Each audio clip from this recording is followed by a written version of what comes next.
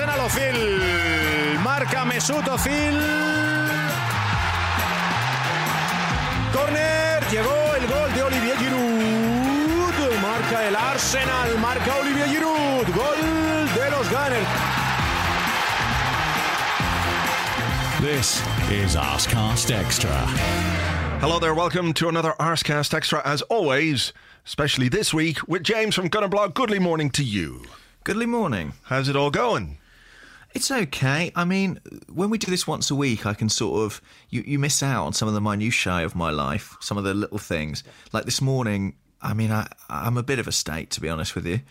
I woke up and my shoulders have done that thing where, I don't know, the limited amount of muscle within them seems to have all fused together. Oh, no. Do you know that sensation where, like, you can't really... I mean, I look like Quasimodo, more like Quasimodo than usual. It reminds me of that bit in The Simpsons when Homer says, you know that pain you get in your heart where it's like 1,000 knives of fire stabbing you? And people go, I'm not sure you're supposed to get that. Yeah, well, maybe it is one of those. I also had to leave the house in a rush this morning, and I only had time to put one contact lens in. So imagine a man with one eye shut, one shoulder about 4 inches higher than the other, sort of limping through Islington. Yeah. And you've got a picture of me. But anyway, how are you? I'm okay. What happens when you only got one contact lens in? Does everything... Was it the left one or the right one? Everything's 3D. Do you have to walk on one side of the road to make everything okay? My right eye had a contact lens in, and I just sort of shut the left one and hoped for the best. It worked out okay. Okay. I mean, it's not ideal, but look, I'm here. That's the important thing. That is the important thing. I'm also in great pain this morning, if that helps you in any way, if it makes you feel better. Played football last night. That'll do it. Yeah. I also played football yesterday. How did you get on? We lost 4-0 to a team that come from an Italian restaurant in Dublin. They're very good, you see. They're actually very good at football. And we're not very good. Not as good as them, anyway. They're organised and can pass the ball to each other and things. And all that. Yeah. No, well, they're quite attacking, actually. We were the ones who were sitting off deep and what have you. But I did score quite a good own goal. That was good. What sort of own goal? Well, a corner came in. And it was whipped into the near post. So the guy that I was marking ran across me, and I got across him and took a swipe at the ball. But because he was leaning into me, I sliced it past the goalkeeper into my own net. It was one of the faintest of connections, you know, that way where you just kind of, and the keeper put his hands up and he didn't get there. And then the guy, he ran off like he'd scored it. Like That's your goal, damn it. That's what I said to him. I said, that was my goal, fucker. You're not having that. He's going, I score. No, you fucking didn't. I scored it. Do you score a lot of own goals? Are you a sort of Jamie Carragher, Lee Dixon figure? No. Very few own goals in my career. So the ones that you do score, you want to hold on to? Absolutely, especially when the guy runs off trying to claim it for himself and everyone thinks, hey, how the fuck did he manage to score that goal when he was, in fact, nowhere near the ball? Nobody seemed to ask that question. If they'd had the BT camera angles there, it would have proven it was my goal. You need to get up in front of the dubious goals committee. Yeah, state your case. Something like that. But yeah, today I'm in pain, but that's fine.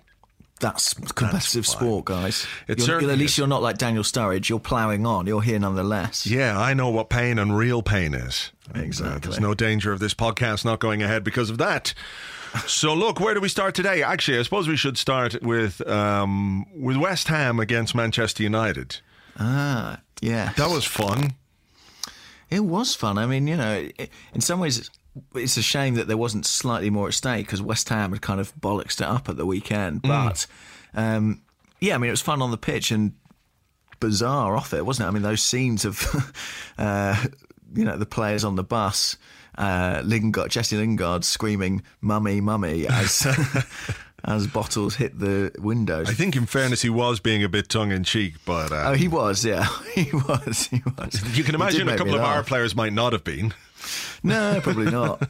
I think they genuinely would have been carrying and screaming that. But, yeah, very, very strange. West Ham embracing their traditions there. Well, this is it. But I mean, people say, oh, look, it's a great throwback to the 1970s or the 80s when men were men and football was something to be feared and enjoyed. But, it's like a few bottles thrown at a coach. A bottle is nothing. When Arsenal went to play West Ham in the 1970s, there was a cauldron full of boiling oil thrown through the windows of and the if bus. they threw bottles, they were magnums.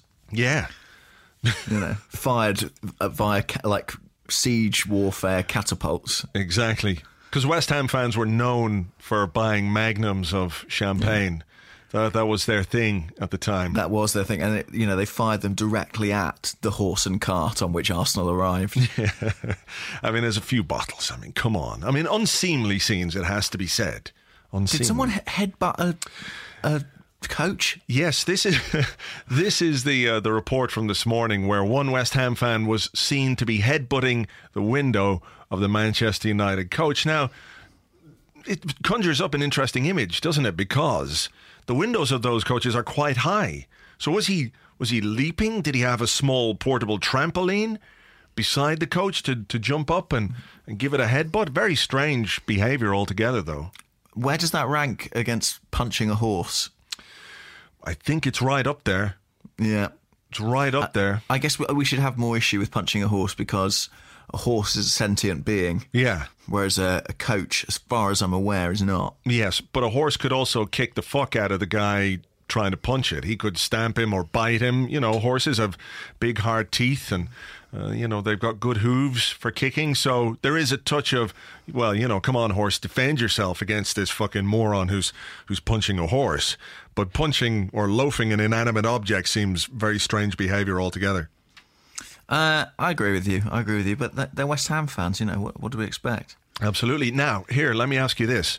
What is your take on Upton Park versus the Boleyn Ground? Where do you stand on this, the most, I suppose, pressing? Yeah, it is a hot issue.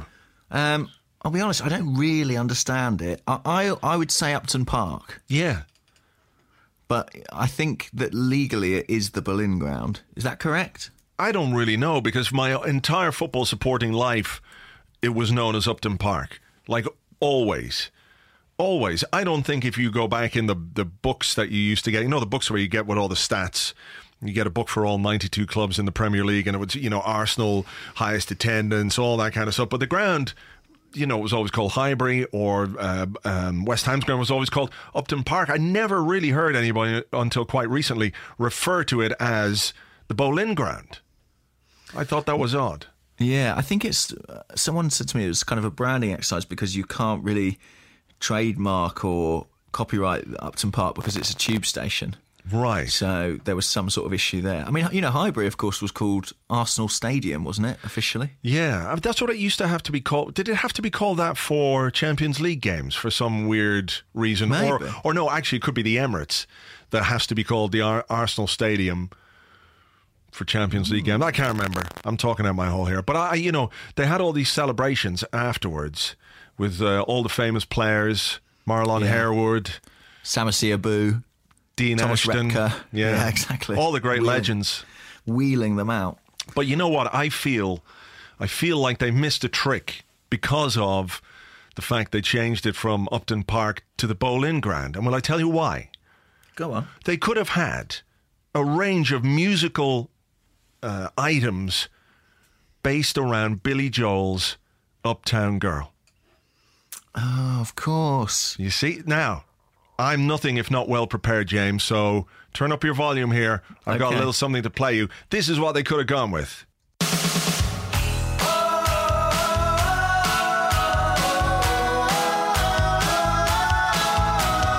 Upton Park, it had floodlights so it wasn't dark. I once went there with a bloke called Mark. He got eaten by an angry shark. He was a cunt. See? Incredible. Why they missed such an obvious trick there. Why were you not the master of ceremonies at this particular event? I don't know. I mean, think of all the things they could have done with that one association, with that one song by that one guy. If they just used their imaginations. I know. Just pathetic. Outrageous. And what did you make of that? Apparently this thing was on Sky afterwards. They were showing all this. I didn't watch it because I didn't watch it. Frankly, I don't give a fuck about that kind of shit. But this sort of stage-managed goodbye to Upton Park bowling ground, yeah, I don't know. Why was it on Sky? And it's not a bit overblown, all a bit sort of mawkish, and wasn't winning a game of football enough? Shouldn't that have been the final memory that all these people had of their ground that they've gone to for all these years? A great 3-2 win against Manchester United. The fans flooding out of the stadium. Instead, they had taxis. There were taxis on the pitch, apparently. There were, yeah. Claret and blue taxis. Why? Because of London taxis? Lots of taxi drivers support West Ham? What's the thing? Why weren't there other modes of transport on there? I suppose if they put a bus on, they'd be afraid that all the fans would come on the pitch and try and loaf it. Well, that's the issue. They'll get some West Ham fan trying to attack it. If they put a tube train on, someone will come and, try and kick it in the nuts. But I think it was something of the sort of bizarre Olympic closing ceremony to it, wasn't there? Yeah. But, weird. To each their own. If you want to fight a bus, that's your prerogative. Yes, it absolutely is. Now, that wasn't the only football that took place last night. And we'll talk about the football that's going to take place tonight. But Arsenal's under-21s gained promotion to the first division of the under-21 league last night with a 3-1 win over Aston Villa. Of course. Now, did you see the name of the guy who scored for Aston Villa? This is brilliant. Yeah, I did. He had all the names. Rushian Marcus Amari Hepburn Murphy. I mean, what's his nickname? Is it Rushy, Mark, Ami, Heppy, Murph? Or do you mix it all together? Them. Yeah, you combine it so you call him Ramarha Murph. Or does his name have an acronym maybe? Or M-A-H-M. Ramaham. Yeah. That's not going to work. No, it's not. There's only one vowel in there, so that's kind of fucking that up. I just call him Bob or Steve or something. Trev. Yeah. But yeah. But, what's he got on the back of his shirt? That's my question. That's a good question. I didn't notice. Probably Murphy or something. I remember the days when I thought Oxlade Chamberlain was a mouthful. Yeah, he's going to have to have really, really small font on the back of his shirt. Yeah. But after the game, did you notice this? The captain of the under-21s, Julio Plegazuelo. Very good pronunciation. Thank you very much indeed. I assume. I've got no idea really, but yeah. One of our Spanish London hybrid accent guys was interviewed by the official site about what he felt after winning this. So I'm going to play this for you again, so you might want to just turn your volume up. I'll turn you up, yeah. This is the interview as went out after the game. We've won promotion to the top tier of under-21 football. How's that feel? Yeah, it's been a great season. I think the lads deserve it, especially today. They fucking gave everything today, and we really deserved it to get promoted. That's brilliant. And did that go out live? Or? Yeah, that's gone out. So basically... They fucking gave everything today. They fucking gave everything today. They fucking gave everything. That's amazing. I really enjoy that. They fucking I hope he gave makes everything the first today. team just so we can remember and commemorate that moment. Yeah, that would and be... to see him do that regularly on Sky Sports. Yeah, that'd be awesome. Like in every single interview that he does, he throws in a different swear word. So he'd have to work through all the big ones like fuck and shit, piss, bollocks, wanker, twat, tits, all that kind of stuff. And then you'd have to get really creative, like wank blaster or jizz monkey and all that kind of... Just as his career went on, he would become the master of inventing new swear words. He would indeed. It was Freddie Ljungberg, of course, who did that in a post-match interview, wasn't it? And gave Arsblog its tagline. Yeah, this is very true. After the 2002 FA Cup final, Freddie was interviewed live on TV, and he was asked how it felt, and he said, "It's fucking excellent." And you know what? I went looking for that today, and I cannot find it anywhere. Really? I can't find that clip anywhere. So if anyone out there, yeah, that's incredible. If anyone out there has it or knows where we can get it, please let us know, because it would be great to have Freddie Ljungberg, "It's fucking excellent," along with Julio Plegazuelo, because they worked. Hang on, what was it? They fucking gave everything today. They fucking gave everything today. It did. What I like about that is it's a really unnecessary use of the swear word as well. Yeah. There's no need for it in that context, but he's like, let's throw it in. Yeah. And I like that. I'm sure he knows it's a bad word. Actually, he was on Twitter saying, "Oh, please forgive me for my bad language." But I think when you learn a second language, sometimes the swear words punctuate your vocabulary without you really knowing it. Yeah, this is it. I think that was Freddie's excuse at the time. Yeah. He said, we have a word in Swedish that kind of means very, that has that kind of forceful impact, but there isn't an equivalent in English, so there you go. Yeah, so there you are. So look, if anybody does have the... if anyone does have the "It's fucking excellent," send it across to us. Now, yesterday, of course, we got that lovely piece of art, which people seem to enjoy a great deal. Well, good for them. Some people enjoyed it a little bit too much, I'm sure. but we were talking on Monday about Jurassic Park, if you remember. It was only a couple of days ago. I remember it well. Yes, and you were talking about feeding John Terry to the thing in the goat. The goat thing. Yes, lowering him into his doom. So I've just sent you an email there from Daniel Baltset or Botset. I can't see because my screen is too small. Yes. Daniel Botset, I think it is. And he has very cleverly photoshopped you into Jurassic Park where John Terry's being lowered into the mouth of a fish dinosaur. I don't know what the name of a fish dinosaur is. Some sort of watersaurus. Yes, a watersaurus. Coelacanth or one of those weird things. But that's good. A crocodinosaur of some kind.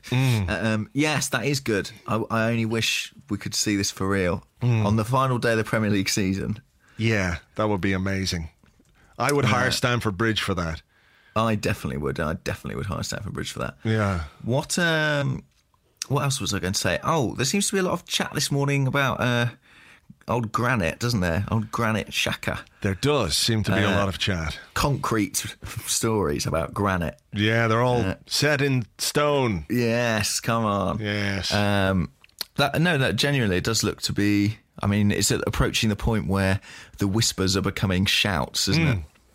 Yeah, because a newspaper from the area in which Borussia Mönchengladbach are in Germany. Germany, yes.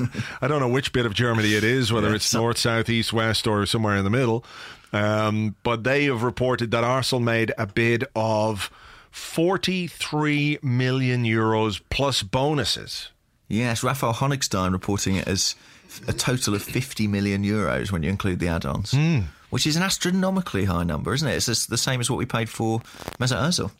Yes, but this is the way the market is going. Adam Lallana cost £28 million.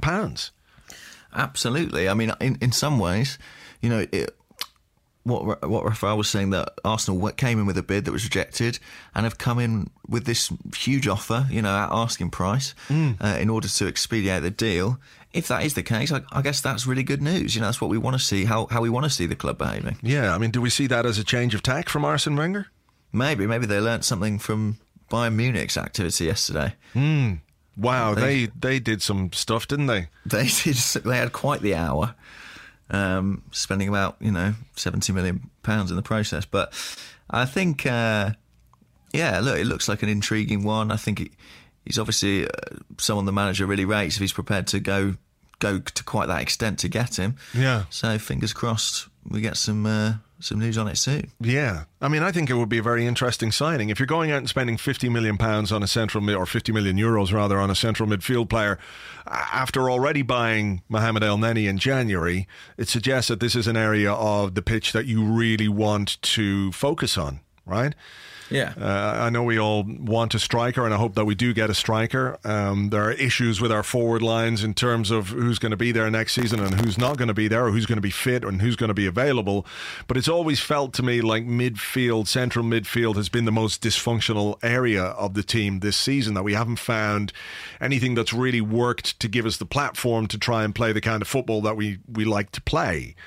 So perhaps in bringing in this guy, bringing in El Neni, maintaining Wilshere, I think he's going to keep Ramsey. Who else is there? Cazorla's there. Coquelin is there. Although playing for the under-21s last night. What do you make of that? Very strange, isn't it? Because, what are we keeping him fit for? He's not likely to make the France squad for the Euros. No. That suggests he definitely won't start at the weekend.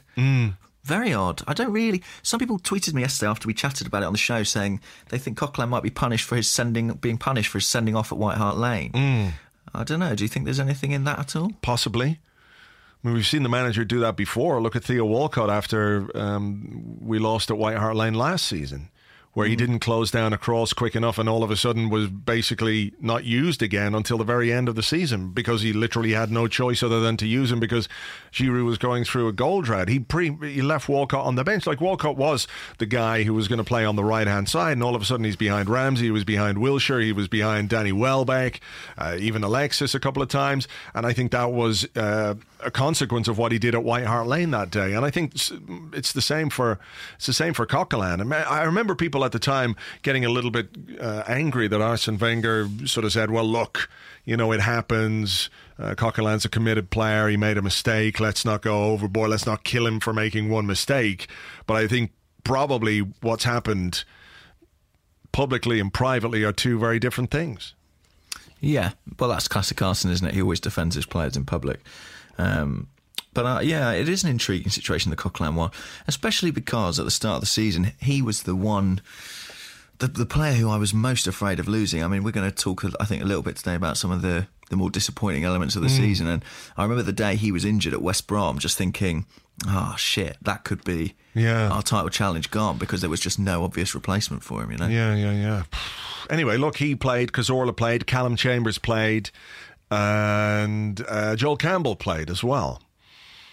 So I don't know what we're going to do for the weekend. We'll have to wait and see, obviously. But giving those guys a run out probably had a big effect on that team. There's quality added to that under-21 team.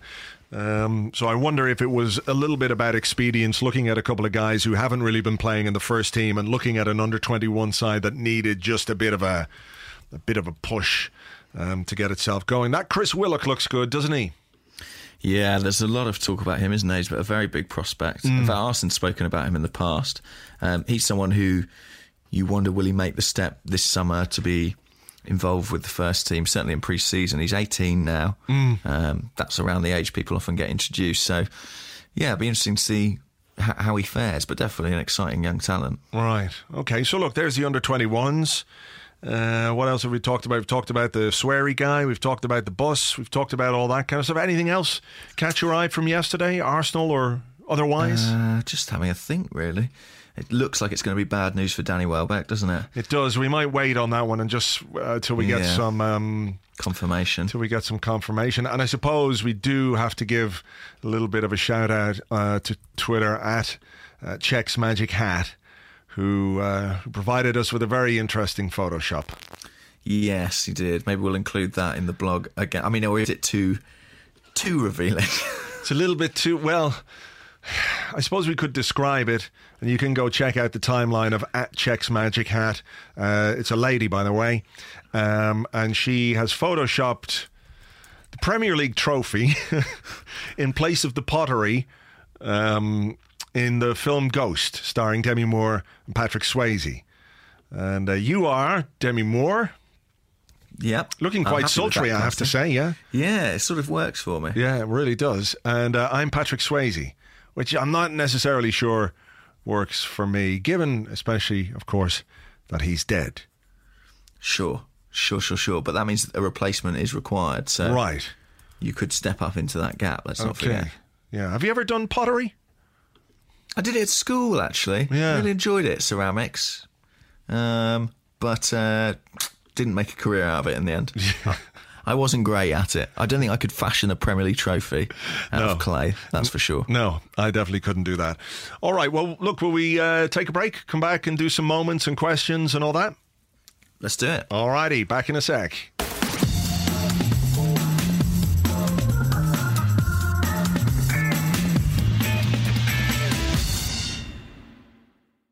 Welcome back to the Arsecast Extra, brought to you today by Cornerstone. If you want to shave better and more cost effectively, just visit cornerstone.co.uk/arseblog. You get £10 off. You can choose what shaving products you want, when you want them delivered, and you can shave everywhere you like, whenever you like, with all the great German precision engineered blades from Cornerstone. Check it out, cornerstone.co.uk/arseblog. Thank you very much. Right. Should we do this? Well, this was what you were going to be calling Black Wednesday.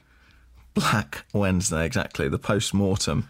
Yeah. Should we, we probably need to punctuate this Black Wednesday with some upbeat bits, no?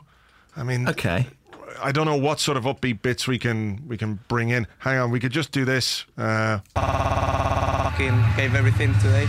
Just throw that in from time to time. Every so often. Yeah, that'll help. That'll do it.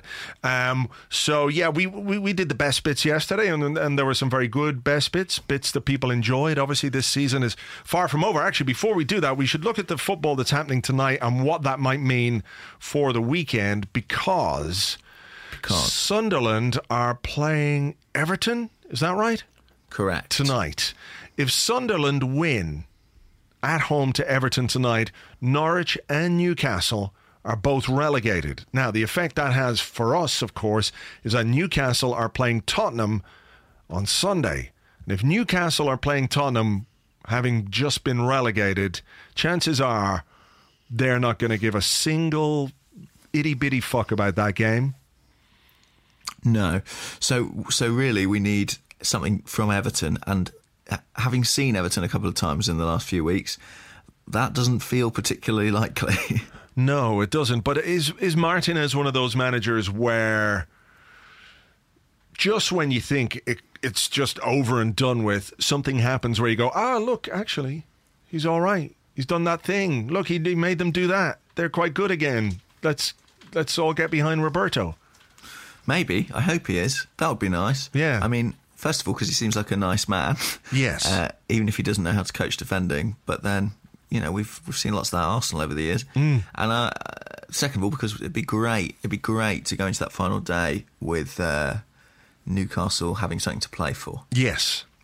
So come on, Everton tonight. That's what we're looking for in tonight's games. Other fixtures in there as well. Chelsea against Liverpool against Chelsea at Anfield, and Norwich versus Watford. So, yeah, not much of that makes any difference to us one way or the other. So, right, the worsties. We picked the best player, didn't we? Yeah, we did. We picked the player of the season yesterday. We're going to have to pick a not player of the season. Shall we call it that? Player of the season. Most disappointing player. As I said, I suspect I know who yours is going to be. Maybe I'm going to surprise you. Maybe you are. But I don't think you are. Well, listen. You haven't enjoyed a lot of Theo Walcott's performances this season, have you? No, I haven't. That's true. That would be fair to say. He's up there. But then again, you see, the thing with Walcott is that I don't necessarily have a great deal of expectation. Right. You see? So it's not like I'm going, there's a surprise. It's not like that. Whereas somebody like Aaron Ramsey, who I like, has been a bit disappointing for me. I think he's capable of a lot better. But he strikes me, the more I look at him and the more that I see what happens around him, he's a Goldilocks player. That everything has to be just right around him. Now, I'm not saying he's not a player who can't influence games and all that kind of stuff, but it feels like more than anyone, he needs the right partner or the right players around him in the right system. His best football in the last couple of years has come from the right-hand side. I think that what Ramsey reminds me a little bit of Steven Gerrard. I think that you sort of need to build your team around him because he's a player who doesn't seem to have a natural position where he just easily fits into a system. Yeah. He's almost at his best when he's got freedom. And, that worked a treat at Liverpool at times because, Gerrard was so clearly their best player. But at Arsenal, you've got the likes of Ozil, Alexis, who demand that kind of attention themselves. So he would be on there. I mean, another name that springs to mind for me, just in terms of what they delivered against what I expected or maybe hoped for, would be Alex Oxlade-Chamberlain. Yes, yeah, that's a great shout, actually. Because, he scored in the Community Shield, didn't he? I think he was in the starting lineup for the first game of the Premier League season. He might not have been. I think he was, though. And that's been the case in the past. I think 2 of the last 3 seasons he's been in the team on the opening day, which shows how determined Arsene Wenger is to sort of get him regularly involved in the side. And I thought the fact that he was picked for the match against Barcelona at the Emirates Stadium at a time when Joel Campbell was in pretty good form, as soon as Oxlade-Chamberlain was fit again, he was back into the side. Yeah, shows how much faith the manager has in him, but he really hasn't rewarded that in any kind of tangible way. Yeah, I think that's a better shout. Just from in terms of expectation, Ramsey is there. He hasn't done it, but Oxlade-Chamberlain has had a season where I think we all expected him to take a real step forward, and the manager provided him with the chances to do that, but he was not able to. I think it's been a season of regression for him.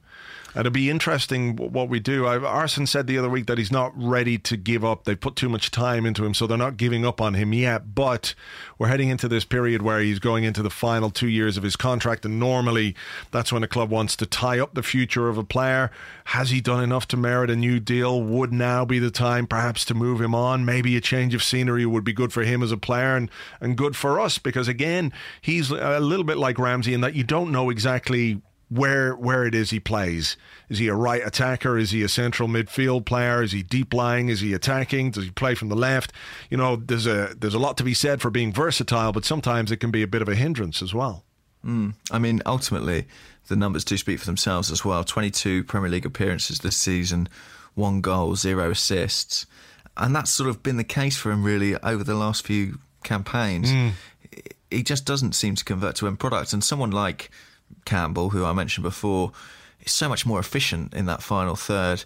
It is frustrating because it's clearly that it's clearly, that's not grammar, it's clear that he's got plenty of talent, and we've seen flashes of it, but he's just not been able to translate that into consistent performances. I think that's a good shout for me. I think pretty much everybody else has been more or less average. As we said yesterday, the difficulty that we had in picking a real player of the season, somebody who was truly, truly outstanding, was there because I think just everybody's been just a bit average or slightly below average without being truly, truly terrible. I don't think anybody's been really, really terrible apart from, like you say, Oxlade-Chamberlain there. There you go. Well, unfortunately, he looks like the guy. And Theo Walcott.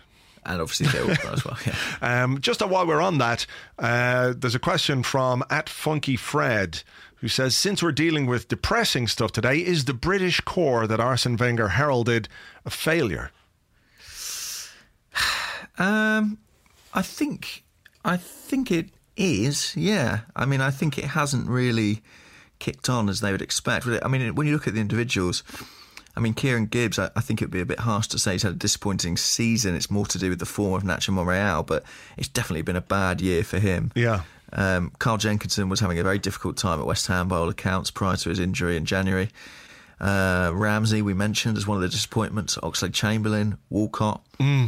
While you're on Gibbs there, another question @Marcus_Mangan. Says, what happened to Gibbs? Lost his place due to Monreal? Not good enough to take it back, or a lack of determination? What do you think? I mean, I do think a lot of it is down to how excellent Monreal's been. Do you think so? I'm slightly of the opinion that he's hit a plateau in terms of his development as a player. I think he's a good player, but I don't think he's really kicked on the way that we expected him to.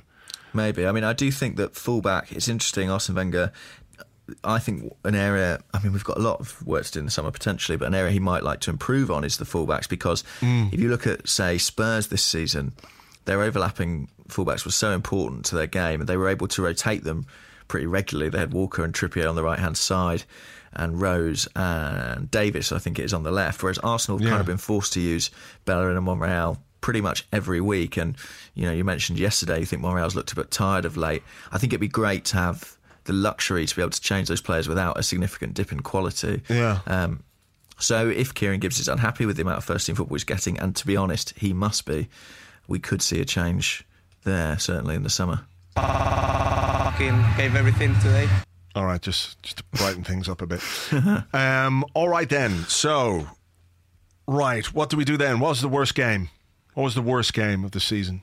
Southampton away. I mean, that was... are we having worst game and worst performance? I think Southampton away may have been the worst performance.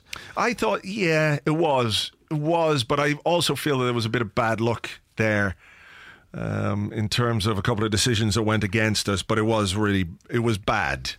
It was bad. What else? I mean, in terms of the worst game, do you know, I think the Manchester United game was one that certainly a lot of people... It's, as positive as we felt about the home game, I think the away game infuriated a lot of people, didn't it? It really did. We had some people here talking about that. Hang on a second. I've got James Batchelor, who's at Wolfman Jim 21. He said, most anger-inducing performance of the season, United away for me. Yeah. Against such a poor team to just not show up. Yeah, Jay, that Arsenal guy, says, worst moment of the season has to be Man United away. I incredible hulked into the angriest man on the internet. So it definitely did have a big impact on people. Quite interesting as well, isn't it, that United at home was the best game of the season by a long way, and United away right up there with the worst. You know what drove me mad about that game was the fact that after we got it back to 3-2, we just didn't threaten at all. There was nothing about the team that was dangerous or threatening to Manchester United, and we still had 25 minutes to play. That was really quite annoying. Yeah, I mean, and also when you look at the United lineup from that day, you know, a back four comprised of Rojo, Carrick, Blind and Varela. You had Lingard and Rashford in the side. 3 subs who came on were Januzaj, Weir and Fosu Mensah. I don't even know who Weir is. So no, neither do I. Actually, I think that was sort of part of the frustration as well. We had a relatively strong side out. Yeah. United were very weakened at the time, and it felt, you know, it was relatively close to it was the 28th of February, wasn't it? So just 2 weeks on from that victory over Leicester, we seemed to reignite our title challenge, and then we just stumbled again. So I think that was a big tipping point for a lot of people. I mean, Michael Proctor on Twitter said, Man United away relieved me of all optimism and changed my glass to half empty. And I don't think he's alone in that. I think it was a point where a lot of people's frustrations kind of boiled over. Yeah, well, of course, that was compounded then by that game against Swansea at home, where we lost 2-1 in the very next game. And those two results, what hope we had of staying in the title race, were absolutely gone after that. So it was a really, really bad week. That was a bad week. So maybe that would be your worst game then, the United away. Yeah. And maybe the worst performance. I'm just trying to think. I mean, there were some pretty ugly ones. The Southampton one, obviously, it didn't really matter, but our performance at Sheffield Wednesday in the Capital One Cup was pretty diabolical. That was unbelievable, actually, yeah. Because, I mean, looking back at the team for that particular game, I know there was a lot of youth, but when you look at the team that started, it was Cech, Debussy, Gibbs, Mertesacker, Chambers, Oxlade-Chamberlain, Flamini, Iwobi, Glenn Kamara, Olivier Giroud and Joel Campbell. So, I mean, it wasn't, you know, if you at that point Iwobi hadn't made his breakthrough and Glenn Kamara was making, I think, his debut. But apart from that, 9 of that team were regular part of the first team squad. And it was really go through the motion stuff. And then, of course, we had the early injury to Oxlade-Chamberlain. Walcott came on and got injured after about 10 minutes after coming on. Not a good day. That wasn't good. It didn't do much to improve the mood. In terms of other games, I mean, this is sort of less about performance, but games that really stick in the mind as particularly painful ones. I do think that one at West Brom was pretty... I was at that game and at the Hawthorns. We lost 2-1 and having led, of course, and there was the Arteta own goal, there was a missed penalty from Cazorla, there was Francis Coquelin getting his injury. That was a pretty dark day. And then followed up just 8 days later by the 1-1 at Norwich, where Alexis and Cazorla and Aaron Ramsey, I think, all had injury problems. Yeah. And Koscielny as well, wasn't it? I think it was like a kind of mass injury situation. Yeah, there was a lot of that. Actually, a number of people have highlighted that. Let me see if I can get it here. Yeah, Mark Leadsom at Leadsom Mark says, worst moment number 1, 21st to 29th of November, losing Coquelin, Santi and Alexis to derail our season. Number 2, Theo Walcott versus Yunus Kabul.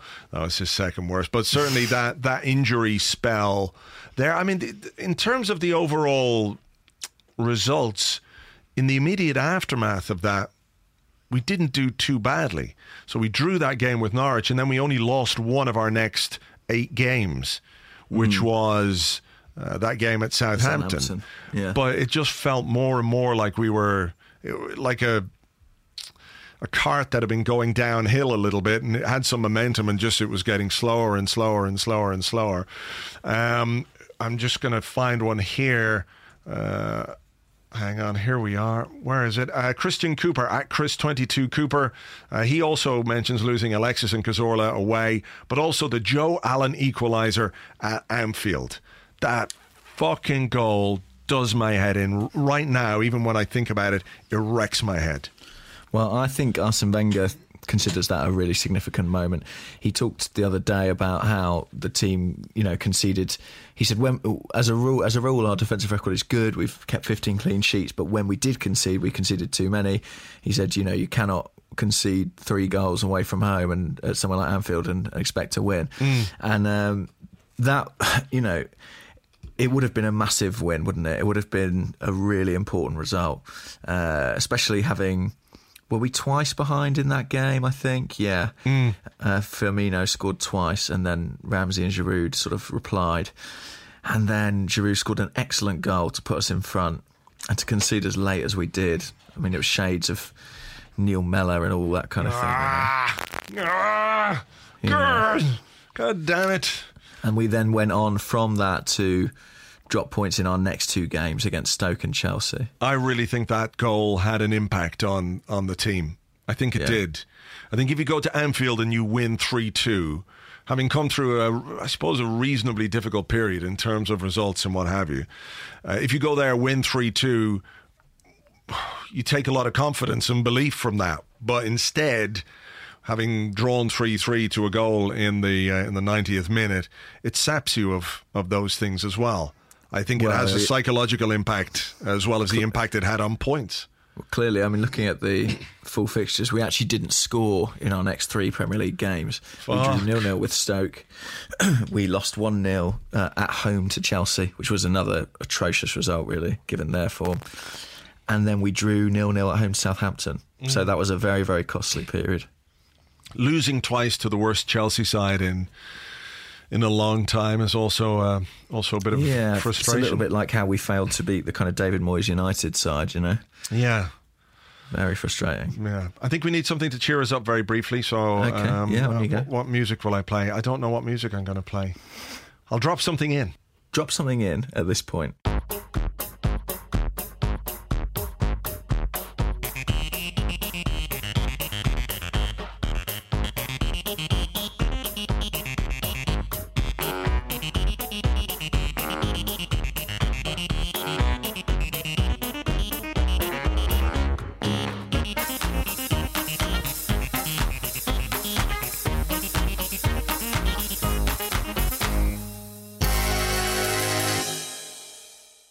And we're back. Hope you enjoyed that. Right, what else? What other worsts can we do while we're in the throes of this misery? Worst.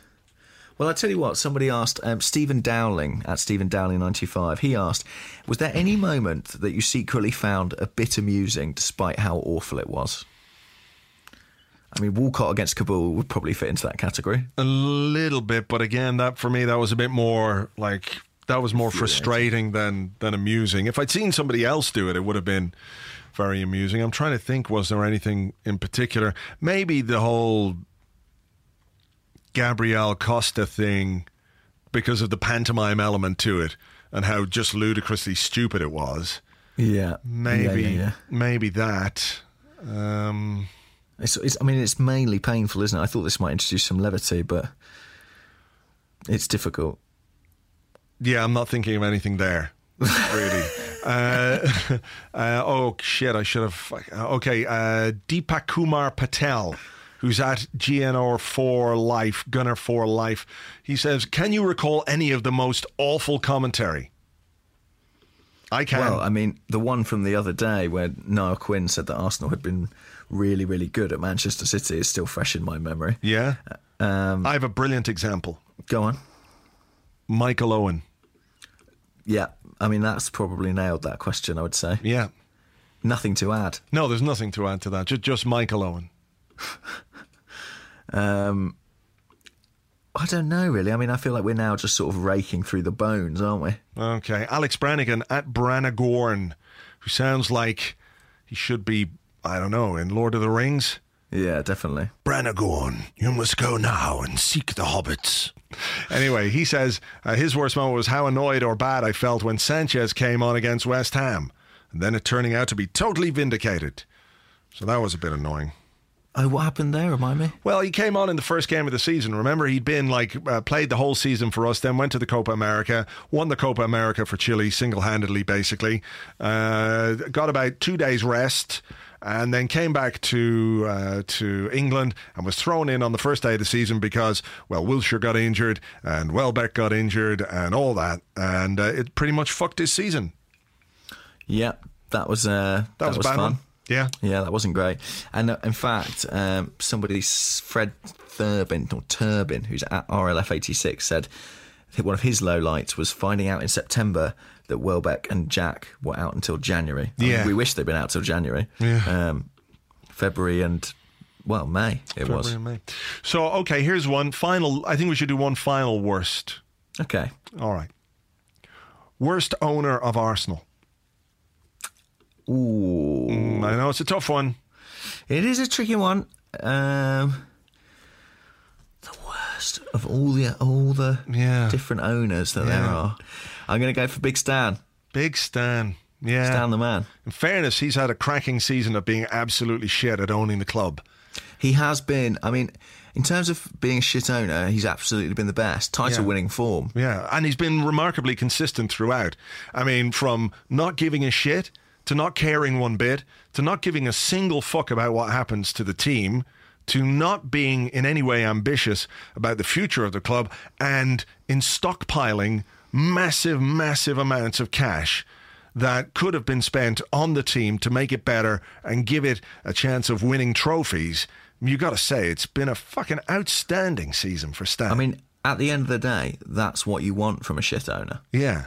Yeah, exactly. You don't want any ostentatious displays of ambition by going out and spending lots of money on players that you need. Nobody needs that. If you're going to be a shit owner, and if anybody out there is listening and has got ambitions of owning a football club, and you want to be a really, really terrible, shit, prick, bastard wanker of an owner, then just look at what Stan did this season. It's literally the blueprint. What was that book they used for many years for coaching in England? You know, all the coaches got it, and it was like, kick it up in there and run after it. Yeah, something like that. Charles Mitchell or somebody like that, was that it?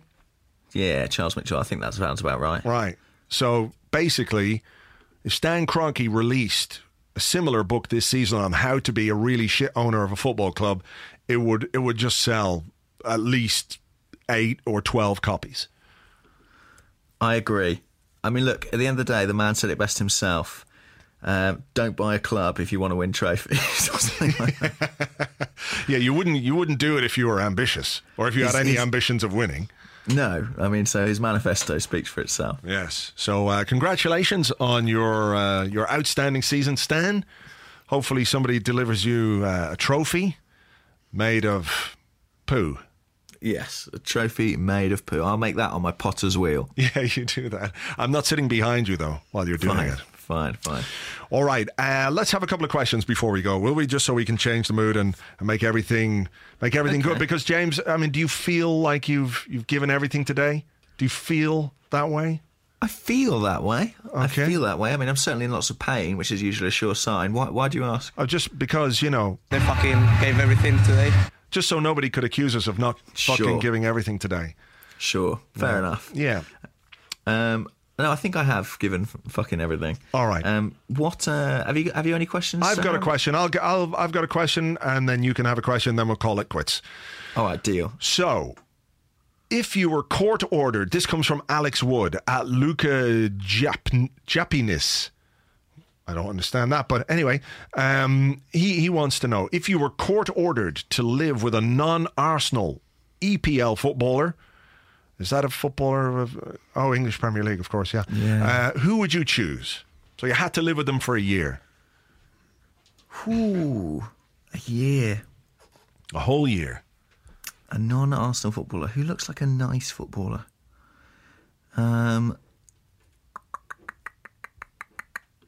Tricky, isn't it? Because It is. I sort of hate them when they don't play for Arsenal as a rule. Yeah.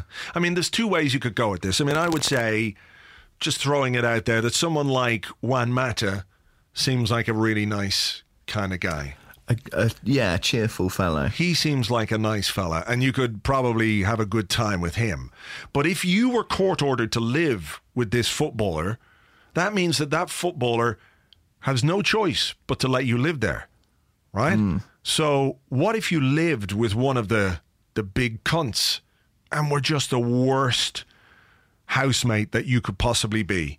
Like leaving your dirty socks everywhere, putting your feet up on the furniture, not ever cleaning up your dishes, leaving just stacks and stacks of dishes, having parties in the middle of the night when they're supposed to be resting up for a game. So if you were, for example, to live with a John Terry type, you could make their life absolutely miserable by being just a rotten person to live with. I think that's the way that I would go.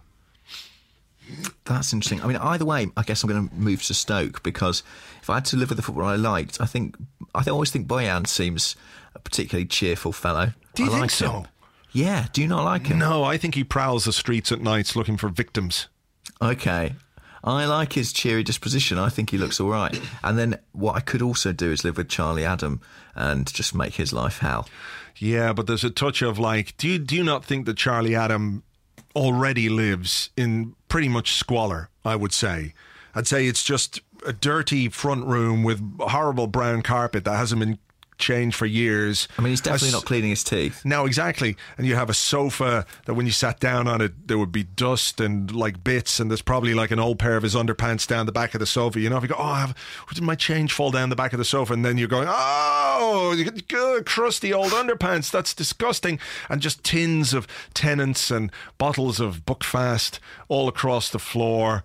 Remember in the Harry Enfield show, remember the slobs? Wayne and Waynetta. Yes, I do remember. Yeah, that's what Charlie That Adams' kind of house vibe. looks like. Yeah. Okay, well, I'll be the Waynetta to his Wayne. Imagine what an unholy picture. Oh my God Almighty! I hope nobody photoshops So that. where are you I really living? Do. I'm gonna live with John Terry. I'm gonna make his already quite miserable, unhappy life even more miserable. Great. Maybe hire Stamford Bridge for him, though, every so often, just to cheer him up. Yeah, I will. I'll hire it, and then he'll come along to play with all his friends, and I'll have double booked it with some group of, I don't know who, just somebody else. So it would be really annoying. They run out on the pitch, they're ready to play, and then another team comes out, and then it's like, no, we've booked the pitch. No, hang on, we've fucking booked it ages ago. And then there'll be this standoff, and then by the time they've worked it out, the booking is over. Like, make his life fucking miserable. All right, well, let's have this question to finish with. Okay. Wes Hunter at Wezzo asks, if you had to choose one, would you play a tiger at centre-back or a cheetah on the wing? A tiger at centre-back or a cheetah on the wing? I would definitely go with a tiger at centre-back. Go on. Well, I like tigers a lot. I think they're the best. I think they're really great. I'm a big fan of tigers in general. I like what they do. I like how they do it. I like the way they look when they do it.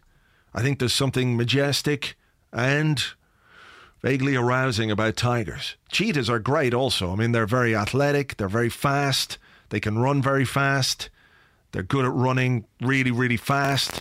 And then that puts me in mind of another footballer who's just very good at running very, very fast. I see. You see? In some respects, we already have a cheater on the wing. Yes. So I'm thinking Tiger at centre-half. I mean, look, if you're a centre-forward, if you're a gazelle centre-forward, an antelope centre-forward, whatever it might be, you're not gonna fuck around with a Tiger at centre-half. Just the minute you step out on the pitch, you're beaten. So for me, definite Tiger at centre-half. The other one, no. I agree with you. We've already got a cheater on the wing. Mm-hmm. We don't need any more. Let's have a Tiger at centre-half. Imagine, if we grew the grass long, it could stalk strikers through it. Oh, wow, that would be fucking amazing. He's bearing down, Diego Costa bearing down on goal. Oh, his head is gone, and there's a tiger eating him. I like the way... Who doesn't want to see that? Yeah, exactly. And they're just so beautiful and colourful and They'd look lovely. great in the kit. They really would. White shorts. We're talking about cheetahs and tigers, but we've got a Puma kit. I hope that's not going to create a clash. Oh, fuck, yeah. Yeah. That would be bad. I wouldn't necessarily like a Puma. I mean, they're good, but no. But, you know. They're not as good as a tiger, are they, at the end of the day? No, exactly. They don't understand the game. That's the big problem with Pumas. They've got no awareness of tactics or anything like that. Positional intelligence is where they're struggling. Yeah, exactly. All right, cool. Well, look, there's another one done. Another one exists. That was a yawn, guys. The strain is taking its toll. Day 3. And we're still going. We're here. But hopefully you enjoyed it, despite some of the worst bits. We're back tomorrow. I'm not sure what the theme of tomorrow's one will be, but we'll figure something out. Theme of Thursday. Yes, it's almost the weekend theme. Thank you, as always, for listening. We'll catch you tomorrow. All right, bye-bye.